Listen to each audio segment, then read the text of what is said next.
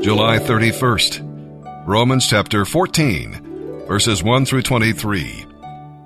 Accept Christians who are weak in faith, and don't argue with them about what they think is right or wrong. For instance, one person believes it is all right to eat anything, but another believer who has a sensitive conscience will eat only vegetables. Those who think it is all right to eat anything must not look down on those who won't. And those who won't eat certain foods must not condemn those who do, for God has accepted them. Who are you to condemn God's servants? They are responsible to the Lord, so let him tell them whether they are right or wrong. The Lord's power will help them do as they should. In the same way, some think one day is more holy than another day, while others think every day is alike. Each person should have a personal conviction about this matter. Those who have a special day for worshiping the Lord are trying to honor him. Those who eat all kinds of food do so to honor the Lord, since they gave thanks to God before eating. And those who won't eat everything also want to please the Lord and give thanks to God. For we are not our own masters, when we live or when we die. While we live to please the Lord. And when we die, we go to be with the Lord. So in life and in death, we belong to the Lord. Christ died and rose again for this very purpose, so that he might be Lord of those who are alive and of those who have died. So why do you condemn another Christian? Why do you look down on another Christian? Remember, each of us will stand personally before the judgment seat of God.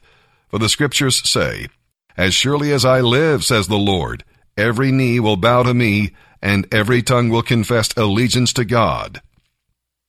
Yes, each of us will have to give a personal account to God. So don't condemn each other anymore. Decide instead to live in such a way that you will not put an obstacle in another Christian's path. I know and am perfectly sure on the authority of the Lord Jesus that no food in and of itself is wrong to eat. But if someone believes it is wrong, then for that person it is wrong. And if another Christian is distressed by what you eat, you are not acting in love if you eat it. Don't let your eating ruin someone for whom Christ died. Then you will not be condemned for doing something you know is all right. For the kingdom of God is not a matter of what we eat or drink, but of living a life of goodness and peace and joy in the Holy Spirit. If you serve Christ with this attitude, you will please God, and other people will approve of you too. So then, let us aim for harmony in the church and try to build each other up. Don't tear apart the work of God over what you eat. Remember, there is nothing wrong with these things in themselves, but it is wrong to eat anything if it makes another person stumble. Don't eat meat or drink wine or do anything else if it might cause another Christian to stumble. You may have the faith to believe that there is nothing wrong with what you are doing, but keep it between yourself and God. Blessed are those who do not condemn themselves by doing something they know is all right. But if people have doubts about whether they should eat something, they shouldn't eat it. They would be condemned for not acting in faith before God. If you do anything you believe is not right, you are sinning.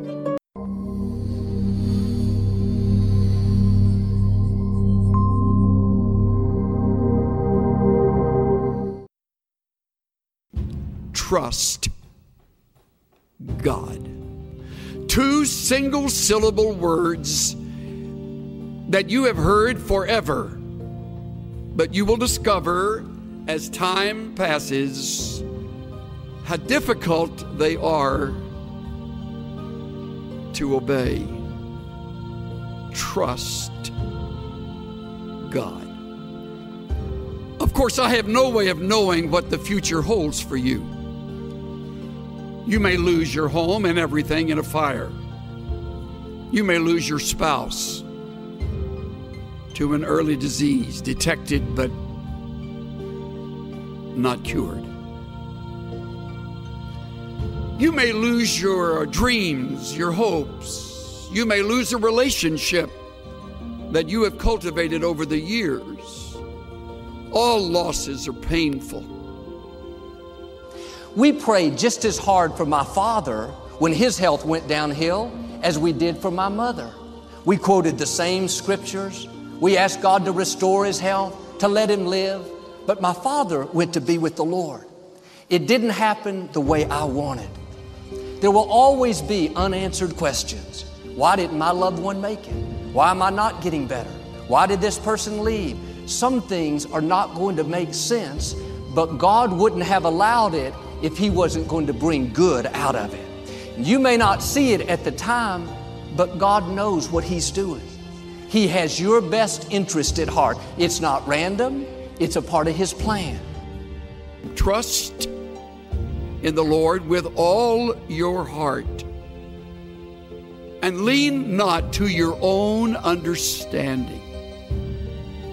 In all your ways, acknowledge him, and he will make your paths straight.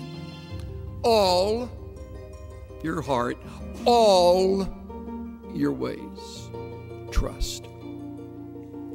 Trust. But what about when things aren't going our way? Our prayers aren't being answered. The problem isn't turning around. We're not seeing favor. Too often we get discouraged. Think, God, why aren't you doing something? You can see I'm being mistreated. My health isn't good. I worked hard, but I didn't get the promotion. We think when it changes, we'll be happy. When I meet the right person, when my health improves, when we have this baby, then we'll have a good attitude. That's conditional trust. God, if you meet my demands, if you answer my prayers the way I want, on my timetable, then I'll be my best. The problem with conditional trust is there will always be things we don't understand. Something that's not happening fast enough. It didn't work out the way we wanted. If I would have had conditional trust, I would have gotten upset, bitter. God, why didn't you answer my prayers? The truth is, God did answer my prayer. It just wasn't the way I wanted.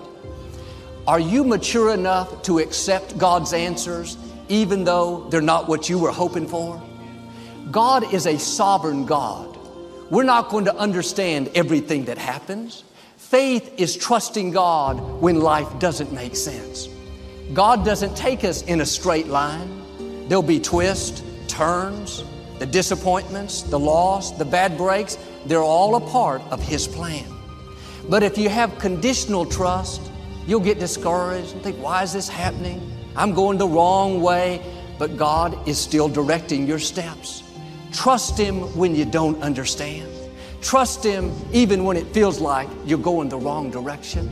Living worried, frustrated, disappointed, that takes our passion. It steals our joy, and it can keep us from seeing God's favor.